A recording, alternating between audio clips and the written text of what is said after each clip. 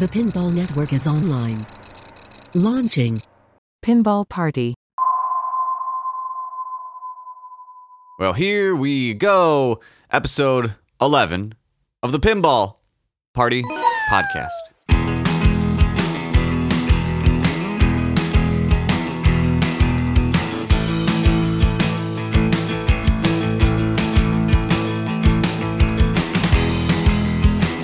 You know, I can't wait to add another one to this, if that ever happens, so I can say 11-1.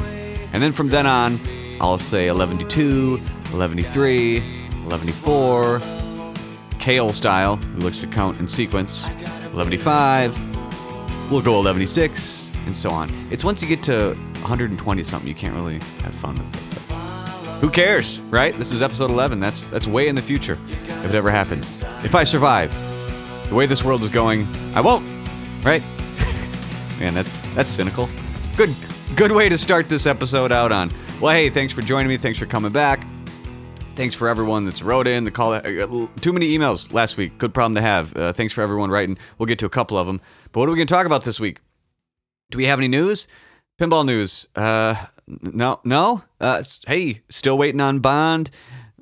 Topper. Everyone's talking about the $2,000 topper again, including myself. Pat Lawler retired from JJP. I guess or retired from pinball in general. There's a little bit of news. There's just not much yet. We're still waiting on releases. We're waiting on people, well, more so locations to get Bond in stock. So to fill that void of what's going on in pinball, people like myself and the guest we have on coming up soon will help fill that void. So if we're not going to talk about news, what will we talk about? We will talk about, well, two things that kind of correlate with each other. A lot of feedback was, you should expand on the figure it out segment. There's a lot of people out there who are either new to the hobby or just really like the whole secondary market thing. So we'll do kind of an expanded figure it out.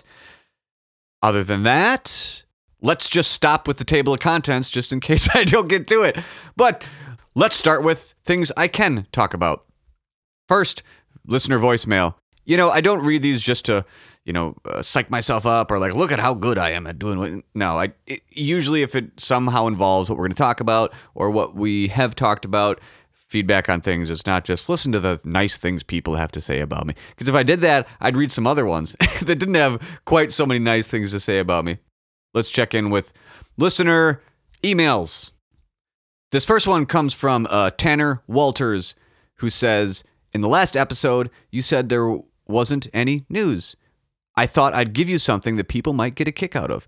These are my students reacting to an acrylic pinball machine I built for them. Enjoy. And he sends a YouTube link. It is awesome. It's honestly heartwarming to see these kids react to this this video of very, very impressively built, honestly, literal acrylic pinball machine. The insides have like the guts of a machine, but I'll put the link in the show notes. You should really check it out. I really can't describe it aside from that. And it's a short, quick video. I would also recommend you follow him. He does other pinball stuff. His Instagram is The Pinball Scientist. So you can reach Tanner at The Pinball Scientist. He also makes a Pinball Scorekeeper mod and EM Attract mod for EMs at thepinballscientist.com. Please check out Tanner's work. It's awesome. Thanks for writing in. I really appreciate it. This next one comes from Jeff S. Hey, Jason, heard you were talking about Alien today and we're considering getting one. Go directly to jail, buy the Alien, and fall in love with pinball again. Alien is as much of a cult pin as TBL. It is super fun, coded well, has seamless LCD integration, the best audio of all time, a unique major toy, and great use of lighting. He has the first version of Alien and has even more cabinet and playfield lighting, including the screen on the playfield as you, or if you don't know. Alien is one of the best pins made, and it tends to build a strong parasitic bond with its owner. Hello. Nice. Once you join the Alien pinball community, you will probably seek out the first version to celebrate the differences. Yeah, and the last episode when I was talking about how Alien was number one on Pinside, which it is not anymore, surprise, surprise. I was saying that the people I personally know that have owned it like it so much that they want to either get the limited edition or, like he mentioned, the previous version has, which is similar to like American Pinball, where they kind of change the what you would expect of a pinball machine, the size and kind of the curves and that stuff. And one last note he made He was one that emailed in a while ago and said I should change the name, which I've been saying I'll eventually change the name to Penis Party Podcast. He said, all right, I have a new program name to run by you, so don't have to call it the Penis Show. He said, figure it out. Figure it out. That's what the show is about. Jason's always busy figuring it out. You hope your listeners can figure it out. All right, I'll shut up about the name now that I was able to get the good idea out of my head. You know, that's not actually a bad idea, and you brought too much logic to that idea, so it's not going to work. It makes too much sense. I have people, I've actually gotten a text from someone who picked up a pinball machine from me last week who, he wouldn't mind me reading this. Let me pull it up. It was on his way. He was about 5 hours away as he was making the drive. He sent me a text, just leaving Quick Trip, don't want to be on the next, quote, figure it out, quote, should be there in a few. So we can, I think, read between the lines and know why he stopped there. But I guess I'm happy and sad to know that the figure it out thing is affecting the way people buy games from me or trade. Actually, maybe it's a good thing. You know, I'm not here just like trying to talk shit about everyone in the secondary market. It's just kind of common courtesy. Anything in the used market, insert a video game system in here. I don't know, or anything. A wooden horse that you want to buy on Craigslist. Yeah, just hey, here's the golden rule: treat others how you want to be treated. Holy shit! Don't be a fuck. Don't be a prick. Be nice to people. Be honest. What a good segue we've accidentally made into this week's expanded version of Figure It Out. Figure it out. So I would pick a very specific thing of when buying or selling or communicating about a pinball machine, either on Pinside or Craigslist or Facebook.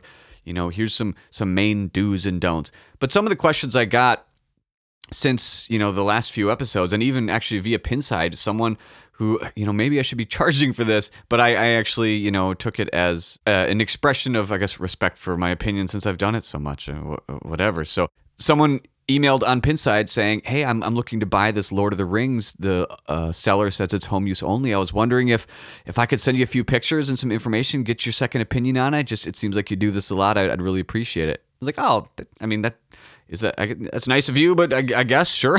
Can I do some work for you, I guess? And, hey, I was happy to.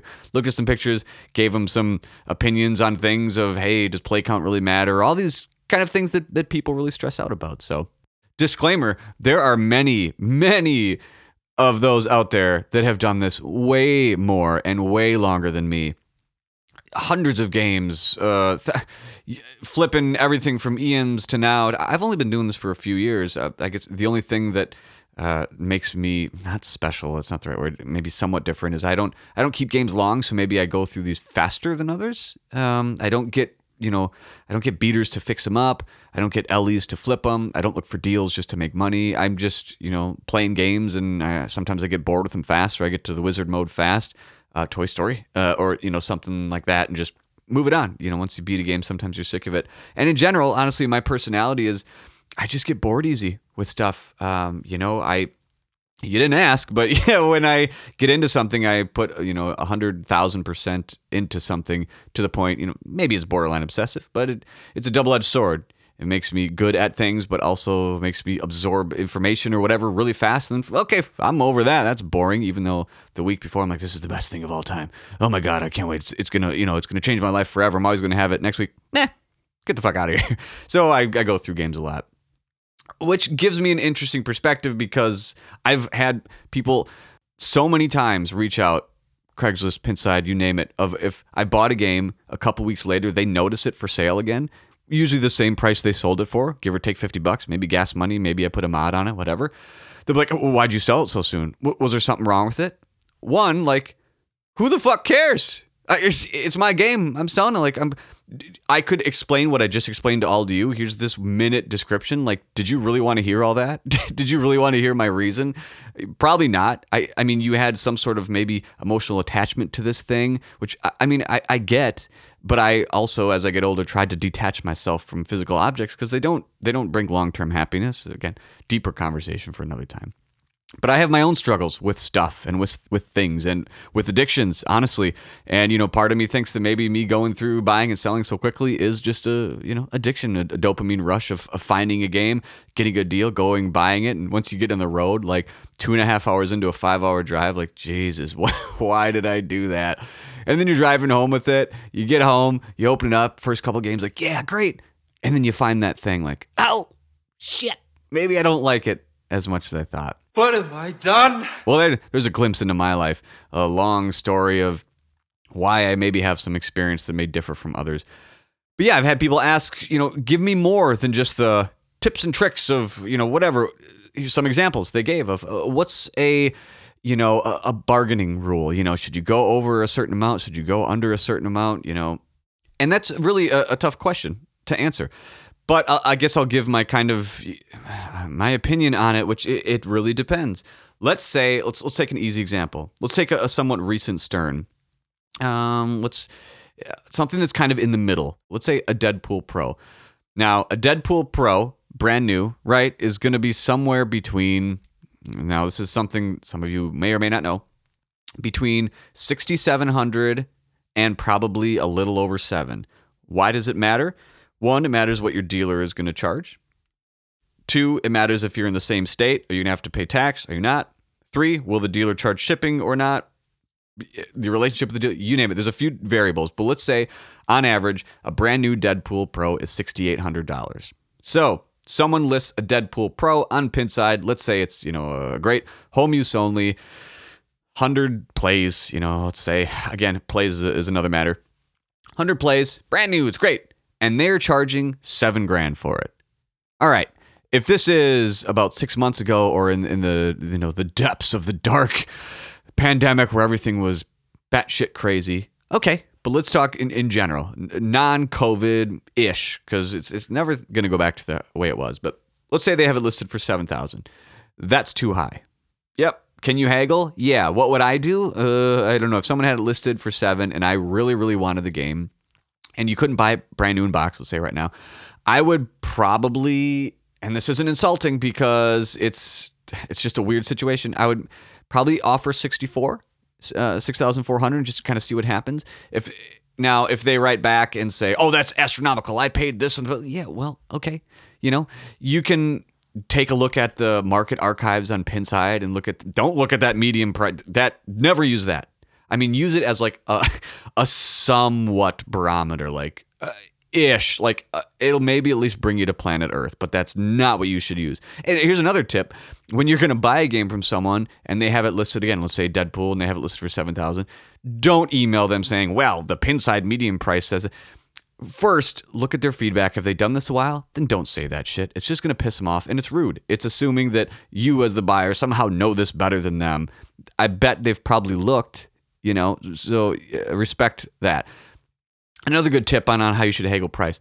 Look at the feedback of the person you're buying or selling from. If they have equal or more, assume that they're probably knowing what they're talking about. Now, you can go further and look at their list, and if it's all like LEs and it's way above MSRP, okay, they're a flipper. So assume that they're going to be looking for a higher price. If you look at them and all their like Stern Pros of the last 5 years are like $500 below MSRP, you're working with someone who's more like me, who's just like, oh, I'm just in the hobby. I don't want to lose too much money, but I get it. It's a used price. It's all that. So this Deadpool Pro example, let's say. Let's go to a very wild example right now. How about a Jurassic Park Premium? Those prices are weird right now. All right, so a brand new premium will be, again, kind of anywhere between $8,700 and like $9,400, honestly. And whoever bought it, depends on the dealer, the tax, where they bought it, all that. Let's say, though, it's just MSRP of, I'm just going to say $8,800 because I've bought them at various prices brand new. $8,800 brand new Jurassic Park Premium. You can't buy it right now, new in box if you want it, and everyone's listing it for like $10,000. It's not. Here, I'm sorry, everyone out there who's selling and buying Jurassic Park Premium and think it's Jurassic Park, it demands this. That's emotion. That's not the market. Here's what the market is kind of around me in the Midwest. I bought a home use only, great condition, like basically brand new, $8,400. Yep, $8,400, and that to me is kind of the right price for a good premium. When I traded it out, what did I trade the value for? $8,400, because I'm not a fuck.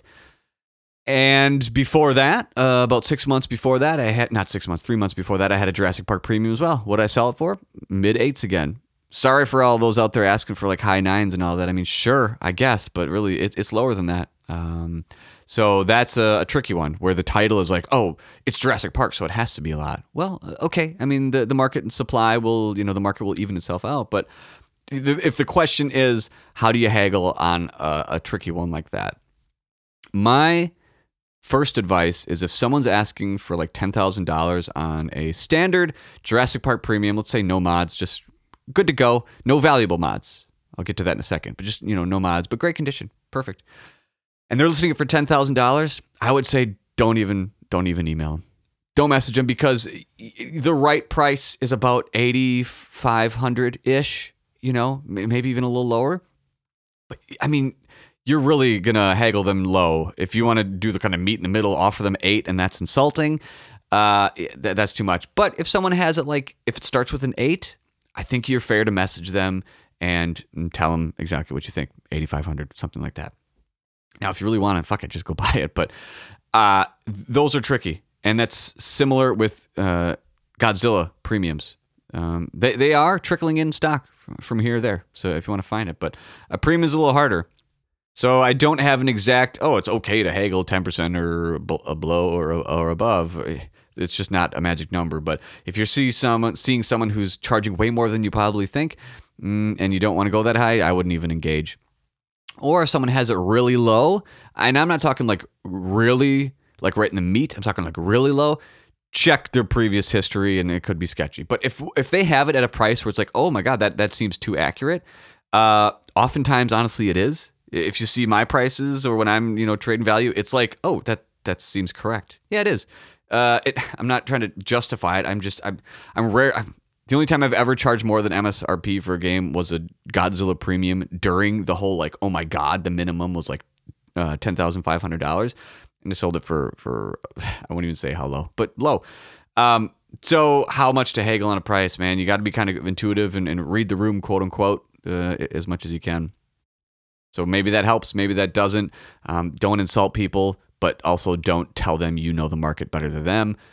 But check their feedback, look at your kind of own history, and work with them if you can. I mentioned valuable mods, and that's something that is not, I wouldn't even say it's a point of contention. Here's kind of my opinion from experience of dealing with used pinball machines. Let's say it's anything before LCDs, DMD era-ish, which is my, quote, bread and butter, whatever. Here's the valuable mods for that. A color DMD, a set of, before LCD, probably mirror blades, a shaker motor. Kind of anything beyond that is going to be game specific. So in general, if someone's got something just full of shit, just extra plastics, all that, sure, take it or leave it. But, a color DMD should bring a good $400 to $500 value. It should to a machine. Mirror blades, sure, $75 to $100. I think that's worth it. Shaker motor as well, roughly $100. I think those are good. Now, if we talk about a specific game, here's a couple very specific mods that do bring value. The lighted LE lights on Tron ramps on a Tron Pro. Because the premium, the ramps have the lights. That on a Tron Pro will absolutely bring value. Another for sure value bringer would be the Total Light Show mod on a Metallica Pro. Absolutely have value because that changes that game significantly. Another, this is kind of a tricky one, but the Path of the Dead mod on a Lord of the Rings oftentimes will, but it kind of depends. I've had one without, I've built my own, all that, but that one can usually bring a little money. Speaking of Lord of the Rings, the Palantir mod will also generally bring money. Beyond that, and that again, that's just my opinion on a few of those games. Mods beyond that are like, hey, you're not going to be able to charge $15,000 for Lord of the Rings because it has every figure in the world thrown in it and lighted art blades, and some of that stuff just starts to look like too much, and it's too much, and you're not going to get value. But color DMD, you bet. Mirror blades, yep. Shaker motor, probably. Everything else, game specific. Once we get to the LCD era, now what mods really bring value? Now it comes less, in my opinion. I would say the only two that I really care about these days are art blades, and generally the manufacturer specific art blades first, and then second, something like tilt graphics. Sometimes the tilt graphic ones are actually better, but good art blades, I think those should honestly just be stock going forward. It really changes the game. It's one of those mods where I've shown my wife before and after, specifically like on a Ghostbusters.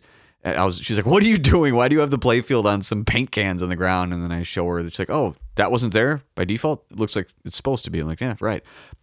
I think art blades bring a good value. Roughly $100, give or take. Even though they're about 90 to 110, it takes a little bit of work to put those in. Same with mirror blades. Same. I think those are a little easier because you're screwing them in instead of sticking them on with sticky. So blades of some sort. Shaker motor. I'm kind of, falling out of love with shaker motors personally, but that's just me. Sometimes, think of it this way. Do you think the hardware on the machine likes to you should be shaking all the time and the screws falling out and mechs? I don't know. And sometimes I don't want to feel the vibration, but I think in general, both of those hold their value. Beyond that, we don't really have color DMDs. Okay, here's the elephant in the room. Sorry. Toppers, right? I guess, yes, those bring value. The official ones. They bring value. Here's why. Even if you don't care about them, which I generally don't, you can resell them on Pinside, usually for pretty close to the MSRP. Probably $100 off. But so you can value that pretty close, even if you don't like them. But for me personally, and like what's in the game aside from the topper, you're not really looking at colored DMDs anymore. Any back box stuff, those have all been fixed with LEDs. Things are loaded with toys. I guess if you love the game, put a ton of mods in Godzilla, but no matter what you put in there, you probably shouldn't expect much return. And I wouldn't pay for much unless it's something that's literal value that you can sell for money. Shaker motor, art blades just bring value. Toppers, sure. My last point to all of this is the most figure it out point of this, and it's to those people out there, guys and gals, that think they're, God's gift to salesmen of, all right, you're going to want this one. This is the one to get. Cash on the glass. You'll never see something like this one. If you're in the market, this is the one. And then they have it listed like $3,000 above what it should be. Get out of here. Figure it out. You didn't just suddenly, oh, you're not going to believe it. Oh, you've been looking forever. Selling fear of missing out. Yeah, that's a quick sale. That's a tactic. Being in sales, technical sales myself, sure, you can do that. It really leaves a bad taste in people's mouths, and anyone that has any intelligence sees right through it. And usually it's not from a place of malice. You're not ill intent, but it's annoying as shit. The cash on the glass. Oh, I really don't want to sell this one. Oh, hurry up before it's gone. Or they lower the price and they put that in the bump, but the price is still like $1,000 over MSRP. I lowered it again. I'm doing you a favor. No, you're not, man. Just stop. Knock it off. Here's a suggestion for all those wondering about haggle. Don't deal with people like that. I've lowered the price. I've just done you a favor. You're an asshole. How about that? That's what's going on. Don't, pure and simple. You are selfishly looking only at your side of this. You don't care if you're taking advantage of someone because you want to make a quick buck. You don't give a shit. And that's fine. But if we can start weeding those out of kind of the community, there's a place for them. Sure. Hey, more power to you. Do your thing. But that doesn't scream a community type of person. Like, yeah, let's get that guy who's always flipping games and taking advantage of people. That's who I want to work with all the time. That feels good. Or they don't disclose something that's wrong with the game when they sell it to you. And then when you get it, they're like, oh, well, I don't see the big deal. Clearly you didn't, because you didn't tell me about it. And when I say something, you're like, oh, well, that, this is how it affects me. I don't care how it affects you. I can understand. I see how this is a one-way conversation. But you can sometimes spot that from a mile away, depending on how this person is listing games and how they're communicating it to you. So that one, these magic Pinside salesmen out there, fucking figure it out. Figure it out. Figure it out. Figure it out. As I like to do, I want to end this kind of little bit of anger rant with a positive thing. And the positive, I would say, is the same person that I mentioned earlier that came and picked up a Ghostbusters from me just last week, who had it completely figured out. Figured out. How figured out did he have it? Well, he was a recommendation from a friend of mine. He said a week ahead of time, this is when I'm going to be there. How does that work for you? Works great. He asks, cash cool, cashier's check. What? Cash will work fine. Great. All right, I'll leave it this time. I'll shoot you a text. What happened? Shot me a text when he left. Shot me a text when he was on the way. Shot me a text when he was at Quick Trip. And showed up ready to go. Came with his muscle. He knows what I'm talking about. She knows what I'm talking about. Hope you're enjoying your D&D. Had a great conversation. Talked about stuff for a while. He mentioned how he's been listening to Neon Dale, and honestly, man, it always feels good to hear that. And that his favorite song is Highway. Highway, drive me, four-leaf, guide me, swallow. I got a bitter pill for you. You know, cash, all hundreds, nice envelope, perfect. Took off, sent me a text later like, hey, thanks again, everything works great. You know, that always feels good to know that, you made someone happy and it's all good and it's kind of like the closure to the sale. So again, nice, easy, completely figured out. Well, that's enough of me talking by myself. I am excited to have my next guest join me. This fella I will nominate as one of the nicest, if not nicest guys in pinball. The host of Just Another Pinball podcast, one of the co-hosts of Triple Drain podcast, both here on TPN, a popular streamer for the Pinball Network on Twitch, and just an overall awesome pinball guide to the community. Please help me welcome Mr. Joel Engelberth. Welcome, Joel. Thanks for joining me. Yeah, happy to be here. On this lovely Wednesday during work hours, or can I not say that? I highly doubt but that anybody that I know works. Yeah, but no, let's go for it. At your work, at my work, listening to this podcast. I get a lunch hour. Yeah. Yeah, we're eating lunch. We just won't actually eat. Well, podcast satiates me and pinball. I don't know about you. Yeah, I've learned never to eat food in front of a microphone. There's yeah, I did. Your wife and you did that when you did your chip test, and I approve of that. That was. Well, you're the only one. There's someone who an email that I didn't read today that did not quite approve of it. So I'm either going to double down on the chewing, or I'll basically very much point it out. Well, hey man, thanks for joining me. Let me give you, even though you're my guest and I want you to talk more than me, let me give you. I think I hinted at this via text maybe a month or so ago of like when I first heard you. I was, and why I will remember it is because I was on my way to get my first COVID vaccine shot, and I had to drive because remember when it finally came out, everyone was like, "Oh my god, can I get it here? Can I get it there?" Oh my god, everyone wanted. I had to drive a couple hours. So I was like, "Yeah, juice me up. I'm not waiting. Like I don't want to die." So I drove up there, and it was right when I was coming back. I took like a couple year break, and I was out of the game. I had no pinball machines. I didn't know what to do. I didn't know what podcasts exist anymore. I was like, what? And the first one I found was Just Another Pinball podcast. Oh, that's awesome. And the one I heard on the way up there was you kind of reviewing. I think you were kind of reviewing or whatever. You were talking about Turtles. You had just got it. And I was like, oh my God, there's a fucking Turtles pinball machine. Holy shit. So like you kept me company on my way to get my first COVID shot. Wow, I'm glad that somehow my name is forever remembered as COVID shot Joel. Yeah, got it. Well, at least the positive side of COVID. Sure. Yeah, I'll take it. And what struck out, or what you were talking about, was the art because you had a playfield with right, like the screen printing was off. The printing, it was digitally printed, and it was not good. Yeah. And I was like, whoa, these are the problems these days. Okay, cool. But like the way, you said a common attitude about it. And I don't know, since then I had seen you on, I think streaming. And then when, you and I first kind of quote unquote talked I was mowing the lawn and it was like a few weeks before we were going to record Cosmic, this album we did in Denver. And we were preparing so like every day, just like practicing. And you guys were like doing some Tom Talk segment.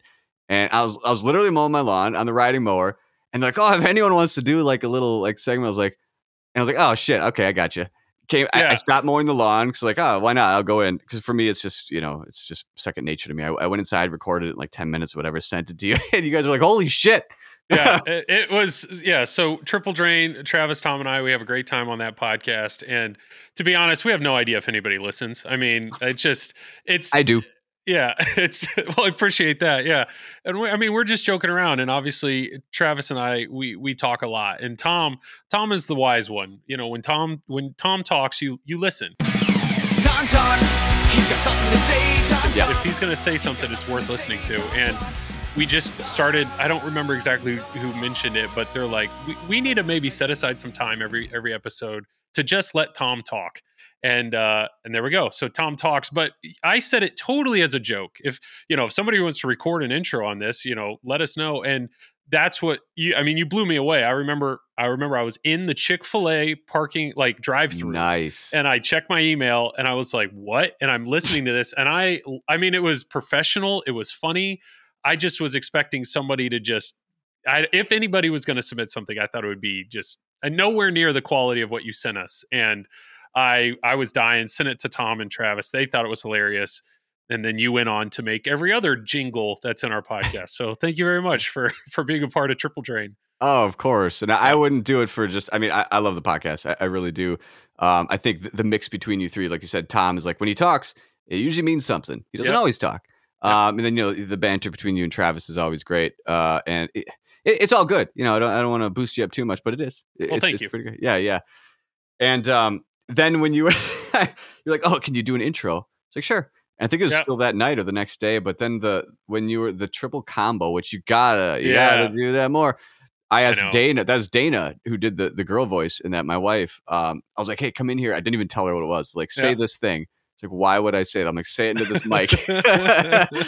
And she said it, and I played it for her later. She's like, shit, what are you doing? No, the triple combo, I think it's my favorite jingle. It's also probably our best segment. And unfortunately, we don't do it often because we record every 2-3 weeks. And normally there's enough news to talk about that we realize, like, crap, it's been an hour and a half. It's been 2 hours. Like, we should probably wrap this up in a triple combo where we really break down the game 3 ways. I mean, it's dedicated. Like, you're looking at a half hour easy. And we want to do it right. We know people like it. So we know we need to do it more. We really do. It should probably be its own spinoff thing at this point. But it's the best intro. It's the best intro you've made. So, yeah, thank you very much. I agree. It's one of the best segments as well because I remember the Mandalorian one. Again, surprise, I was mowing the lawn when I was listening to the Mandalorian one of you guys talking about it was most revealing to me when I think it was Travis and Tom talking about the way they would play it in a tournament, which to me, I'm like, I just hit the center. And Mando. I mean, what else would you do in that game? And it's helped sometimes when I'm on site playing that game, which is not often. That comes up. Well, you're here today to help me review Stranger Things. But before we get to that, I want to, and everyone else wants to get to know your balls. Oh, yeah. Okay. Let's do it. We're getting to know your balls. I have kind of a revolving list of questions. It's like 15 to 20, and I pick whatever. We'll see how many we get to, but some I change over time as some of these come up. And so let's just get right to it. For you, do you prefer to play pinball on location or at home? At home, 100%. I love location play. Don't get me wrong, but with two very small kids, the chances of getting out and being gone, I'd much rather just play at home when they're asleep. So gives me a chance to play whenever I want. Those games that I've seen your background, is this like upstairs, downstairs? How do you, in my basement? Loud? Okay, basement, cool. Yep. All right, when you're playing pinball, what are you more excited to get, multi-ball or extra ball? Extra ball. I suck. So, I mean, I need the extra balls. I look forward to the extra balls. My entire game plan when trying to get through a game is how do I get to my next extra ball? So, extra ball absolutely gives me more joy than multi-ball. All right. Do you have a favorite era of pinball? Modern. Don't get me wrong. I enjoy a lot of the older games and I can have a lot of fun on them, but just the modern stuff, to me, I look at pinball as a very social activity, and I want to play with other people, and I know the LCD screen and the fancy light shows and all that do a much better job of drawing new people in to play than games that are just about score. So that's at least in my home collection or games that I borrow. Those games get played way more than some of the older games I had. Yeah. Well, speaking of older games, this happens more in older games. Do you like, love, or hate fixing things on games? I used to love it. I got into this hobby buying broken games, and that was just the only way I could afford it. Buy the broken game, and I love the ability to just come down here and tinker. And there's a point of pride. I bought an 8-ball deluxe that was literally dead, and I had to replace so much in that and to get it working. And I mean, the pride that I had at the end of having a fully working game was incredible. I really, really enjoyed that. But now on these modern games, I just want them to work. So Yeah. when something's broken, it's normally like, ah, crap. Now, like, is this might be outside of something that I can fix. So, I used to love it. Now I don't. I just like having games I can play. Hmm. I can relate. Yep. Since you mentioned you used to do that with beaters, do you have any horror stories of the secondary market? Anything that was just like, oh my god, I can't believe this happened? Not. So my one hoard, like when I think of selling or buying games, the worst feeling I've ever had was actually selling a game, and it was when I sold my Hobbit. And I sold it. I drove 2.5 hours up. It was actually a trade. I was trading Hobbit for 3 other games. No. Yeah, it was a 3-for-1, and we had already loaded up all 3 games, and it was right. I mean, we had spent well over an hour or something loading up 3 games into the minivan. We had to take the head box off one, all this stuff, the back box off one. I mean, it was a whole ordeal. And then it was just at the end, like, okay, here we go. We've set up Hobbit. Let's turn it on. Let me show you a few things. I go to turn it on, and it didn't turn on. And so this Oh. feeling of like, holy crap, where do I even start on this? Because this is a newer game. It's a computer. Like, what? Am I gonna have to unload all these games? Do I like? I was just this feeling of despair. Yeah. And we pulled out a multimeter and started checking things. Long story short, I had forgotten that on JJP games, the cord, even though it's behind a panel that's screwed on, that the main power cord actually unplugs. And Mm. so that's all it was the main power cord wasn't fully plugged in. Oh. So, 30 minutes of troubleshooting all the complex stuff, Yeah. and it ended up being Did you remove check that if it was panel, plugged in? plugged it in further, and boom, fired right up. But that's like Oh. that was luckily every game I've bought, I've been lucky that they're as described, whether good or bad. But selling was like, oh no. Like yeah. That probably went from like just deep depths stress to suddenly Oh man. amazing relief. Oh, just plug it in. Yes, it just okay, God, thank God. But And a that's heavy ass game at that. yes, exactly. And the time and unloading, and it was just, and the cost behind it. But all that's the fear of the newer games is sometimes when things go wrong, it's so much easier to troubleshoot some of the older stuff. But Yep. What is a mod that to you is valuable? If you're like a used game, or you think, oh, I value that mod. so if I was to buy a game and the mod was already on it, Yeah. um, that's a good question. Like I'm a big fan of Stern Art blades, so if they already have those installed, that's Mhm. great. That's probably something I was going to install anyways. Same thing with the shaker motor. Sure, I'll take it. Be happy Yeah. to do that. Pin stadiums, Ah. no, I like them, but I would never. I don't want to pay extra for them because Sure. I've actually made my own. So I don't know if somebody replaced, if it was an older game and they went ahead and swapped everything for LEDs, that's something I probably would have done anyways. So There you go. those are all mods I respect that are common mods. Okay. So in a game, do you value the theme or the actual gameplay more? Wow. The longer that I've been in this hobby, 100% gameplay. When I first started, all I cared about was theme, because you have that idea of you're going to get one game. When I was first got in, I was researching Turtles, I was researching Simpsons, Batman, themes that I cared about. And the longer they've gotten played, what I've realized is I want to play my games. I don't want to just look at them. So if you only care Same. about theme, grab a game that you think's a theme that you love and a game that you think looks pretty, and just let it sit there in the corner. But to me, I want a game that keeps drawing me back in. And that's where, I've had games that are amazing themes, but it just, the shots or the game didn't really keep me coming back. So it left. Yeah. Speaking of, what's your favorite game right now? Could be your favorite game of all time. Could just be like right now, I love it. My favorite game still is TNA, Total Nuclear Annihilation. It's just, that game, there's just something about it. The music, it doesn't get old. It keeps drawing me back in. I love playing it with other people.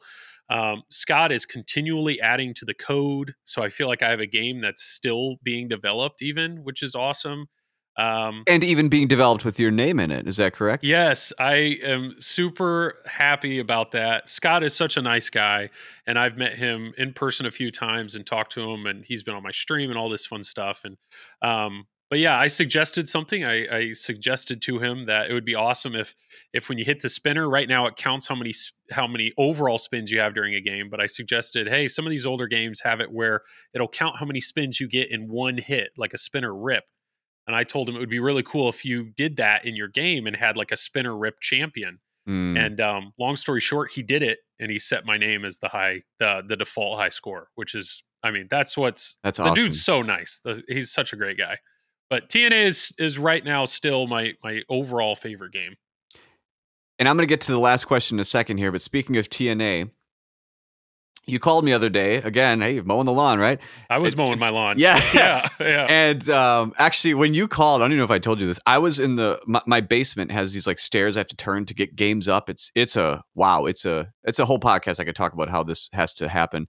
But I had a Ghostbusters like balancing, and my phone was buzzing. I'm like, see, like, oh, okay, well, I'll pick it up. But I had my AirPods in because I was listening. okay. Like, so I was like balancing this Ghostbusters when I was like, hello, and but you called to talk about TNA and your love for it and all this. But I almost bought one last night, and the only reason I didn't, and I still plan to, was that I was at a work event, and past COVID, for those who work in software or whatever, it's just the same old story now that COVID's kind of lightening up. You go into the office sometimes, it's kind of weird. You go there and then you just join a Zoom meeting anyway. It's like, what? Yeah.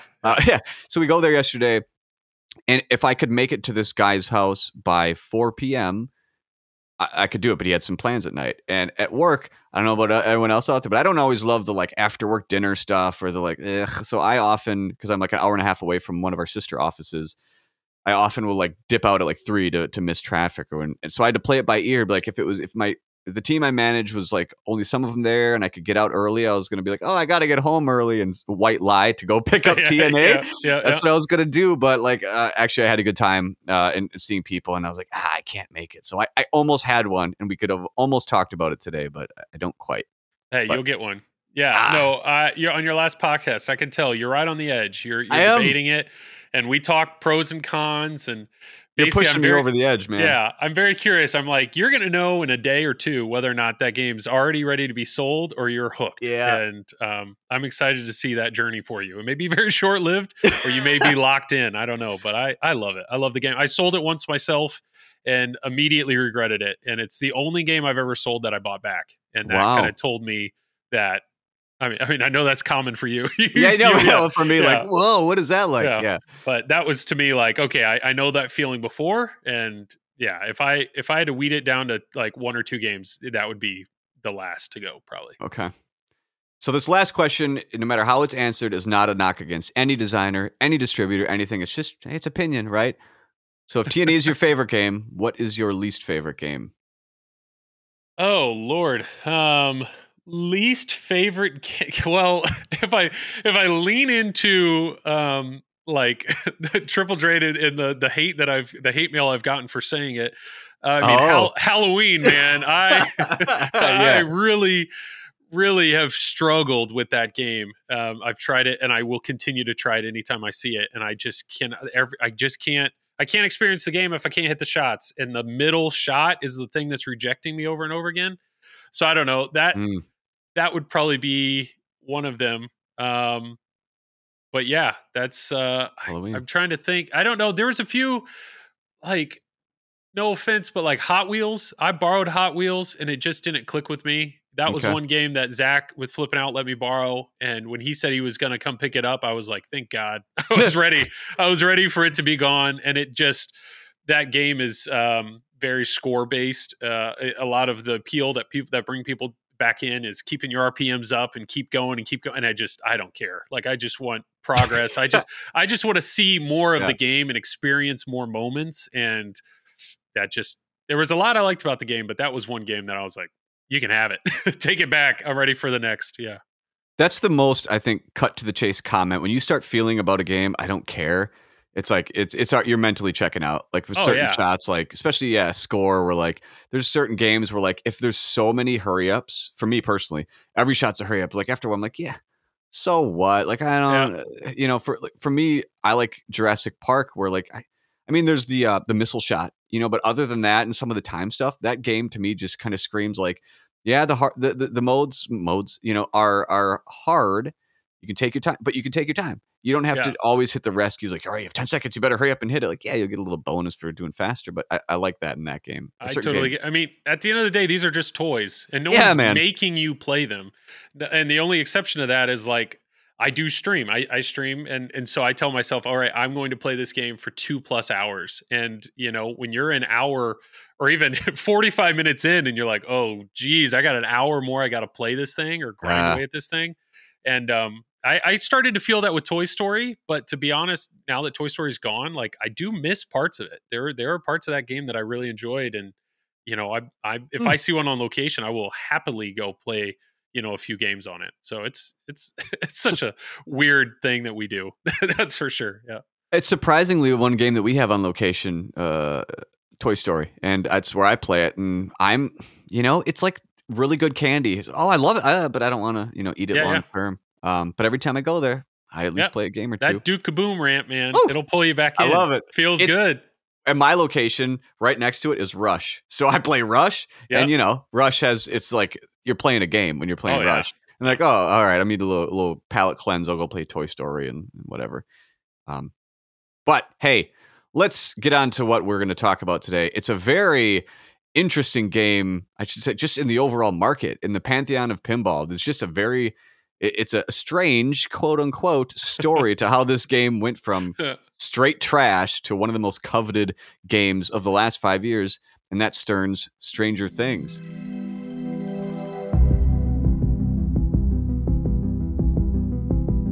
I knew about the game, after it came out, and the same thing when it first came out. Everyone's like, the rules are weird. It's not much here. It's really clunky. The plunge is lame. The Gorgon shot, is that what it's called? What's this? Demogorgon. Demogorgon, yeah, the Demogorgon shot. It never works. It's totally busted. There's all the negatives, And I remember playing it on location at Tilt Pinball in Minneapolis, and my first thoughts were, I still think the plunge, and we'll get to that in a bit, isn't the greatest, but man, as soon as that ramp came down and the lights started hitting, I was like, whoa. Yeah. Oh boy, here's pinball. This is what it feels like. I remember when I'm doing like Battle of the Power or Addams Family back in the day. We're like, what? You do this? So my first impression were just the mood, And I ended up getting a premium right when it was like in between people hating it and people like, oh wait, it's great. So it was like normal price for like a month, maybe a month. I think I traded a Attack from Mars remake plus a bunch of money for it with a guy in Green Bay. Got home, and I'll talk about it in a second, but that was my story. I had a premium for a short while. You had a Pro, is that correct? Yeah, Zach had let me borrow a Pro, and so I had one early on when they were out and available. I was actually, so what had happened was I had ordered a Turtles from him. And this is back when like Turtles had just come out. This is back when people kind of expected to get the game when they ordered it, Yeah. So Turtles had just come out. I placed an order with Zach for it. And he's like, hey, there's some delays. Unfortunately, you're not going to get one of the first orders. And I was like, okay, well, I don't have anything to stream then. He goes, well, I actually there was a tournament in Kentucky where he gave them a Stranger Things to play for the tournament. And he goes, I actually let one of the guys in the tournament take that home. He goes, if you want to go pick it up, you can. I was like, okay. So I drove down to Kentucky and picked this game up just to be able to stream it. It was like 2 hours. It wasn't bad. Not bad. But I went and picked this game up and just to have something to stream until I had Turtles. And that's what kind of started the streaming relationship that I have with Zach.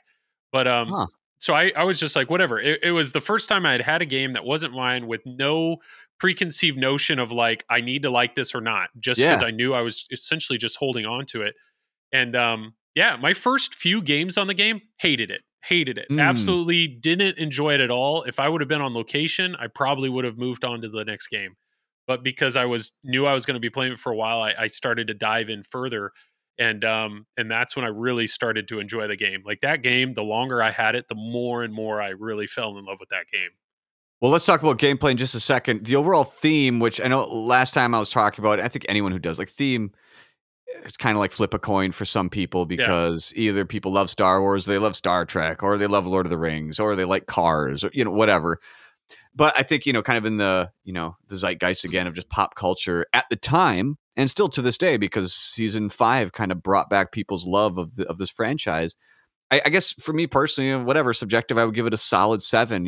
If you rank it against Star Wars, it's like, well, it's not Star Wars, but you rank it against like Walking Dead these days, it's a little higher. So just overall, the theme where in the pinball history, horror / dark, moody themes are popular. Dracula, Twilight Zone, Addams Family. It's a mood to a pinball machine that's kind of popular. So I'll give it a 7. How about you? No, I think that's actually a really good number. I think currently, right now, yes, Stranger Things is still very hip and cool. We watched it, we loved the show.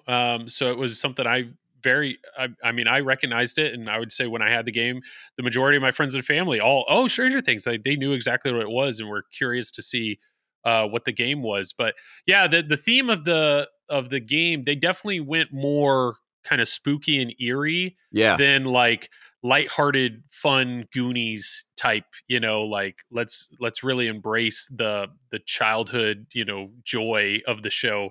So that was my initial thing of like, this game's pretty dark. Like this game is actually kind of darker or scary. I was worried, at my time, my 2-year-old daughter at the time, I was like, I don't want her to be scared of this game and the artwork. And so, but yes, theme wise, I agree. I think 7 is a good number for that. I'll give you that. What I think most people care about, and including you, because gameplay versus theme. I'll let you start on this gameplay. What are your thoughts on the overall gameplay? Can you give it a number? What do you love? What do you not love?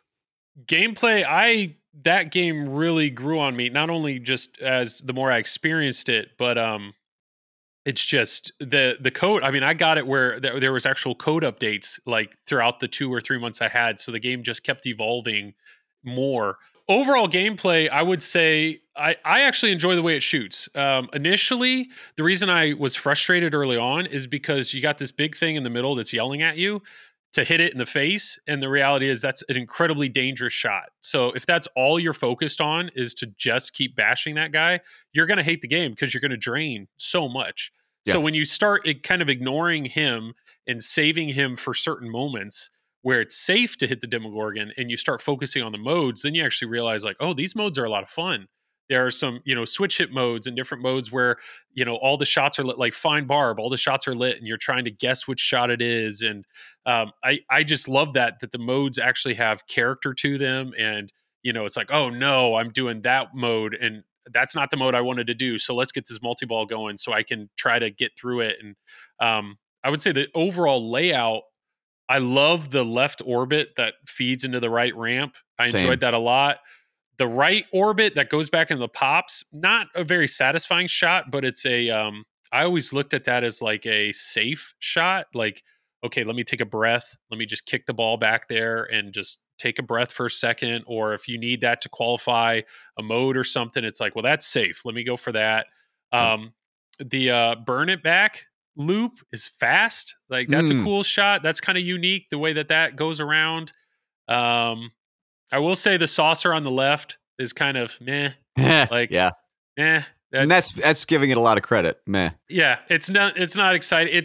There are times when you need to hit it, if you want to get your multiplier going or stuff. It's like, okay, good. But never it doesn't feel good. The right ramp was it felt good when I hit it, but that was the ramp that really, there were so many modes or situations where it's like, crap, like that's the ramp I have to hit. And at least on the one I had, I couldn't backhand it. So it had to be across the playfield. It was a more dangerous shot. But overall, I didn't think it felt clunky. I thought it was a very enjoyable layout. And the deeper you get into the game, and we'll talk more about code, but I don't know. I really enjoyed it. That game, I really had a lot of highs and lows with that game and adrenaline pumping at moments, which was awesome. So if I had to give it a score, I'd probably give it, an 8. I mean, it was really, really enjoyable. From what you're saying, I'm hearing 8. I would echo everything you said, and my only, not to beat a horse to death, my only complaint, I guess, on the premium was the TK lock, and it's one of those, that like I didn't believe it because a lot of times you hear like, that ramp's always garbage or whatever it may be. In this game, this one's usually kind of true. Like, it does work if the shot's perfect. It does, but not every shot is perfect. And Yeah. like when it's to lock balls and Yeah. it's how you get your main multi-ball, you need that to work. So even though I think most people's, premium want, including myself, it's the projector more than anything. And we'll get to visuals in a second. But for me, that telekinesis lock, like when it worked, it was so awesome. But I had to disable it. And even when I sold it, I was like, hey, it works, man, if you kind of want it to. But Yeah. if you want to play the game and not just like show someone, hey, let me hit this 10 times, it'll work 3 out of 10 times. Like you just got to disable it. So I think that's kind of, I didn't like that. I also didn't like the plunge into drop targets, similar to Star Wars. I don't like Yeah. plunges that just bunk into something. It just doesn't feel, it's not a kinetic satisfaction. So while what I loved disabling the TK lock, both ramps I thought were super smooth. What you Yep. mentioned about the orbits, great. Like all the shots in general, if you want to hit them, you have a really good percentage chance of hitting them. And that, Well, to talk about the lock, so I had the Pro, and Yeah. so the lock on the Pro was a safe shot for me. You could cradle up on the left flipper and backhand it, and it was almost guaranteed. And that's something that I've realized talking more to other premium or LE owners. That's not a safe shot. So like no, to get into multi-ball or to get that ball back there to lock, like to me, it was like, oh, thank goodness. That's all I have to hit. Just get to the left flipper, backhand, boom, I'm safe. Well, they are like, not at all. Like if you want to get that TK lock, you almost have to hit it from the right flipper. It's got to be clean. It's got to have enough power to get up there. Yep. And just to say the Pro versus the premium, I had a Pro stock Stranger Things, and I really enjoyed it. And it wasn't until I gave it back did I have a chance to play Zach's LE, and his had the UV light kit, the projector, and it was just like it blew my mind. Like that the atmosphere that creates. Like I had a great time on a stock bare bones version, and that's what I told myself. I was like, if I ever get a Stranger Things again, I've got to go premium or LE. Like I've got to get the rest of that experience, at least for me. But it is a shame that yes, the left ramp is kind of a negative with the premium and LE. Very similar to Walking Dead, that left ramp. They always gotta fuck with it. All right. So rules. What do you think? The rules. Oh wait, sorry. Yeah, I should say my number. yeah. I'll give gameplay a 7. So I agree with you. It's almost like the premium shoots worse than the Pro. For what it's worth, if you have that TK lock. So I'm just going to say 7. Otherwise, I would say 8. All right, go ahead. Rules. Yeah. Rules. The rules grew on me a lot, and part of it's because it is linear, but yet you do have options. So some of these games where you can do all the things all the time, I struggle with that. Even with video games, like I prefer platformers. I prefer like Super Mario or something where it gives give me direction. Compared to like a Grand Theft Auto where you just explore the whole world, do whatever you want. And that's what I liked about Stranger Things was I understood you have 12 modes. Everyone's very unique. You can control which mode you're going to pick. So what do you want to do? Oh, I don't want that mode. Kick it back in the pops. Try to get another mode. And then what I really liked about it was the progression. So I really liked that knowing, all right, I got to get through 3 modes and then I have an extra ball. And then if I get through my 4th mode, then I'm in, total isolation.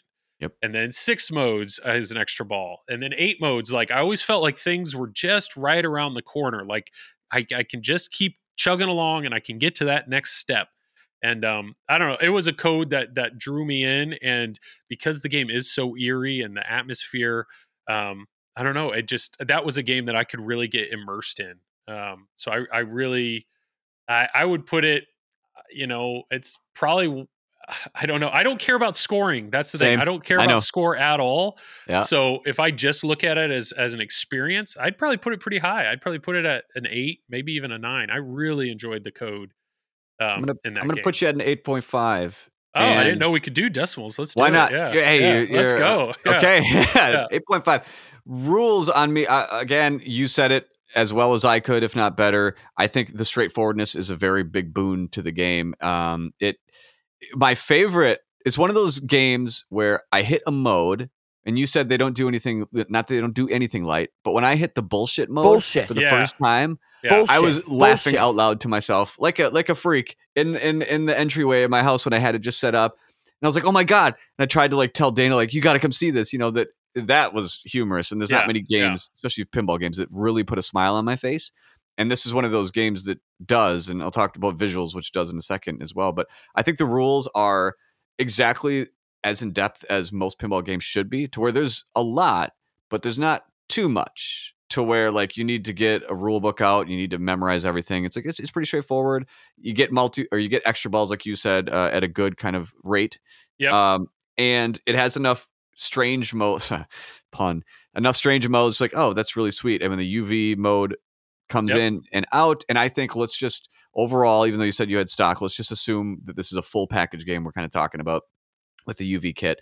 And just for my own segue, I'm going to say rules is 9. I think they're fantastic. And when you have everything, including all the visuals, so I'm just going to go right into visuals of the projector is huge. Yep. I think, yes, they should have done a more gray material for the actual screen, but as like an audiovisual nerd, which probably a lot of us are who care about home theater and all that, the best contrast and colors to get in a projector screen is white, but you want that to be in a light controlled room. You can't really control lights in a pinball machine that well, so I get why they had to do it. It's the most pop, but if you can control the lights in the room and get that a gray material, that's my only nerding out con to the game. But the UV kit, it has to be there. You got to have it for the full experience if you really want it. When it turns on, it's one of those smile things where like, oh yeah, this is a game where the premium itself, or that should be an LE price, just because there's no other game that does something like this. You got the UV light kit, you got the projector, the Demogorgon shakes. It's such a mood. It's such a, you want to show everyone. Yeah. Anyone who doesn't like pinball, loves pinball, like look at this, and it'll blow their mind. So I don't think if there is a better category that this could easily be a 10 for me. Visuals for me are a 10. What do you think? I think you're 100% right. When I even just the Pro, I enjoyed the visuals. I love that they have the movie clips. I think the animations, everything they have at the LCD screen, I have no complaints. The visuals that they have going on, even the artwork, I don't mind. I mean, it is Photoshop, but I like the color choices. Like, it is a scarier looking game. At least I know some of the cabinet art. But I think it's great. But you're right. The visuals where they go way overboard is that projector. Once I saw that, we all want pinball machines that aren't static, that change, that as the game evolves, or there's a diverter, so now when I hit this, it does something different, or I'm in another play field to experience something different. Well, the projector, nothing's physically changing, but visually they make the modes visually feel different, look different. The fact that the spinner, the graphics on that, and the graphics on the drop targets are changing. Yes. Not to mention video clips on the. I mean, it's amazing. It's amazing what they did with the projector. I would love for them to bring that into other games. And then the UV light kit, the fact that was printed on every playfield and no one knew about it until months so cool. later. I mean, what a great Easter egg to have hidden in there. And yeah, it changes once again. The lights go dim, and the playfield looks completely different. You're right. If a game deserves a 10, I'd put this right there. Yeah. Yeah, and you made a good point of like not only the projector on the big screen, but the fact that they did it on the little drop targets and the little and the ramps. Yeah, like I don't know whoever did that, and I should just look it up on Pinside and tell me. But like, who specifically's job's like, all right, we got all the art, we got all the assets in the LCD screen. All right, now what you need to do is take this projector, projection mapping, projection map onto ramps, these curved surfaces. And that isn't like celebrated as this like huge win where people are like, oh, but the Demogorgon. So like fuck off. Like, come on. What other game does that? Honestly. Yeah. Or they're like, oh, you can't see it. It's too bright. It's like, then dim the lights. Like, it's such a great game. Yeah, man. Yeah. Yeah, for sure. Well, I'm glad you agree with the 10. I think if any game deserves it, it's this. Audio. What do you think? Now, audio, this is the weakest part, in my opinion. I mean, they got music, and I will tell you, when I had it, there was a mod. It was like a Cleveland mod or something like that, where it would change out a lot of the music that they made up for music of the time, which was pretty cool. I really enjoyed that, but that's not official. So it's just, but the unfortunately, Hopper, I love the character Hopper, but his call outs are not good. They are so low energy. They are in fact bad. They are so low energy, and that was just that's really kind of one of the only negatives I have on the game is just the audio package. In my mind, could be a lot better, or the call outs. It's like outlane, ball save, lit. It's like great, thanks, man. Like, Yeah. sorry to Yeah. bother you. He's reading a grocery list. Yeah. So it's an unfortunate thing that it just now the quality of pinball these days, you got to have everything. You got to have everything to really blow you away. And that the audio package is the one area. Luckily, the Cleveland mod really helps. It adds a lot more energy there with some of the musical changes that they added into it. But the call outs drag it down. So, I mean, if I have to focus just on that category, I'd probably give it like a 6 maybe. Okay. There are immersive moments though. Like, don't get me wrong. Like Yep. total annihilation or total. It's not annihilation. Isolation. Total isolation or something like that is very quiet and will draw you in. And I play with headphones, so they do a lot right. So maybe that's hard. Maybe I'll give it a 7. I'll give it a 7. Yeah. You know, I was going to do the same. I'm also giving it a 7. And the only reason I'm doing it to play, like, I guess maybe devil's advocate's not the right term, but I only had the Cleveland mod on mine. Okay. So, but again, that only affects the music. I don't think they tweaked the callouts because the same callouts were just like, oh, welcome to this game. Yeah. Look at what you just did. Yeah. Aside from the bullshit mode, which again, the audio was the thing that gave me a smile, and his kind of drab, like, bullshit was actually kind of charming for that mode. But the audio, again, I mean, that's like rating like classic 80s songs. Like, some of them are great, but I'm saying a 7 for that reason, and because the Demogorgon, just the kind of creature sounds, and when you go into the UV mode, it's like, Oh yeah, like, that really, drew me in. And it kind of just the sound effects of when you were hitting, like, is it the drop targets? They're kind of like clinky. Oh yeah. Do you know what I'm talking about? It is entirely the call outs. Like, everything else, I am totally fine with everything else they had in that game. It is just the call outs that really drag it down. Yep. Well, if we take our numbers and add them up, I'm at an 80. You're at a 79. We're pretty much in line, like a B minus. Now, again, I'm like you. The numbers don't really matter. Yeah. So what I care about most is just kind of my overall opinion on the game. I want you to start. Like, if you had to say, someone who's new to pinball said, what do you think of this game, Stranger Things? Is this a average, above average, FA? What is your personal? Oh man, I would say it's above average. Like, it truly, that is a game that I would genuinely consider getting back into the house. But the problem is it has to be a premium. Yes. And nobody has them, and they're crazy expensive. And it's just, but it is such a unique experience. That is something that, if we have a arcade bar downtown, Tappers, they have like 25 games. And if I knew I could only have a friend of mine play like 2 games while we were there, I would take them to Stranger Things because they have a premium, and it's such a unique experience, unlike any other game. And it's so easy to tell, like, yeah, hit the drop targets. That ramp's going to come down, and then see if you can bash the guy in the mouth. Like, yeah, that's what really drew my friends and family in, is it was such an obvious target. And that's all they wanted to do, was see if they could hit him in the mouth, and they were locked in. So I absolutely think it's an above average game. It bums me out that Stern doesn't make them anymore. I wish they would, just to bring the price down. Oh yeah.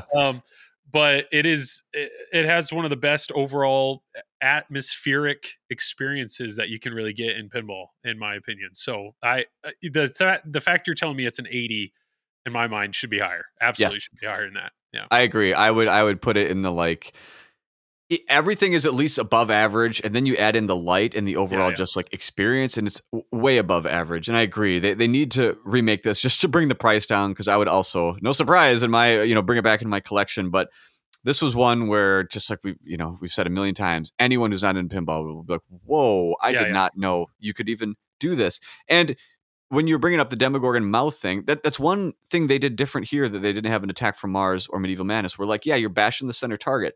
But even if you want to go further, if you can snipe even in the center of this, you get an even, I'll say bonus, but you get to complete this mode even faster. Oh, yeah. Which the castle and the UFO, you just, you hit it and that's it. And if you have the game set up right, and those, again, who out there saying, oh, you can never set it up right. You can. If you just get it level, like, you can hit that mouth every time. Well, if you really try.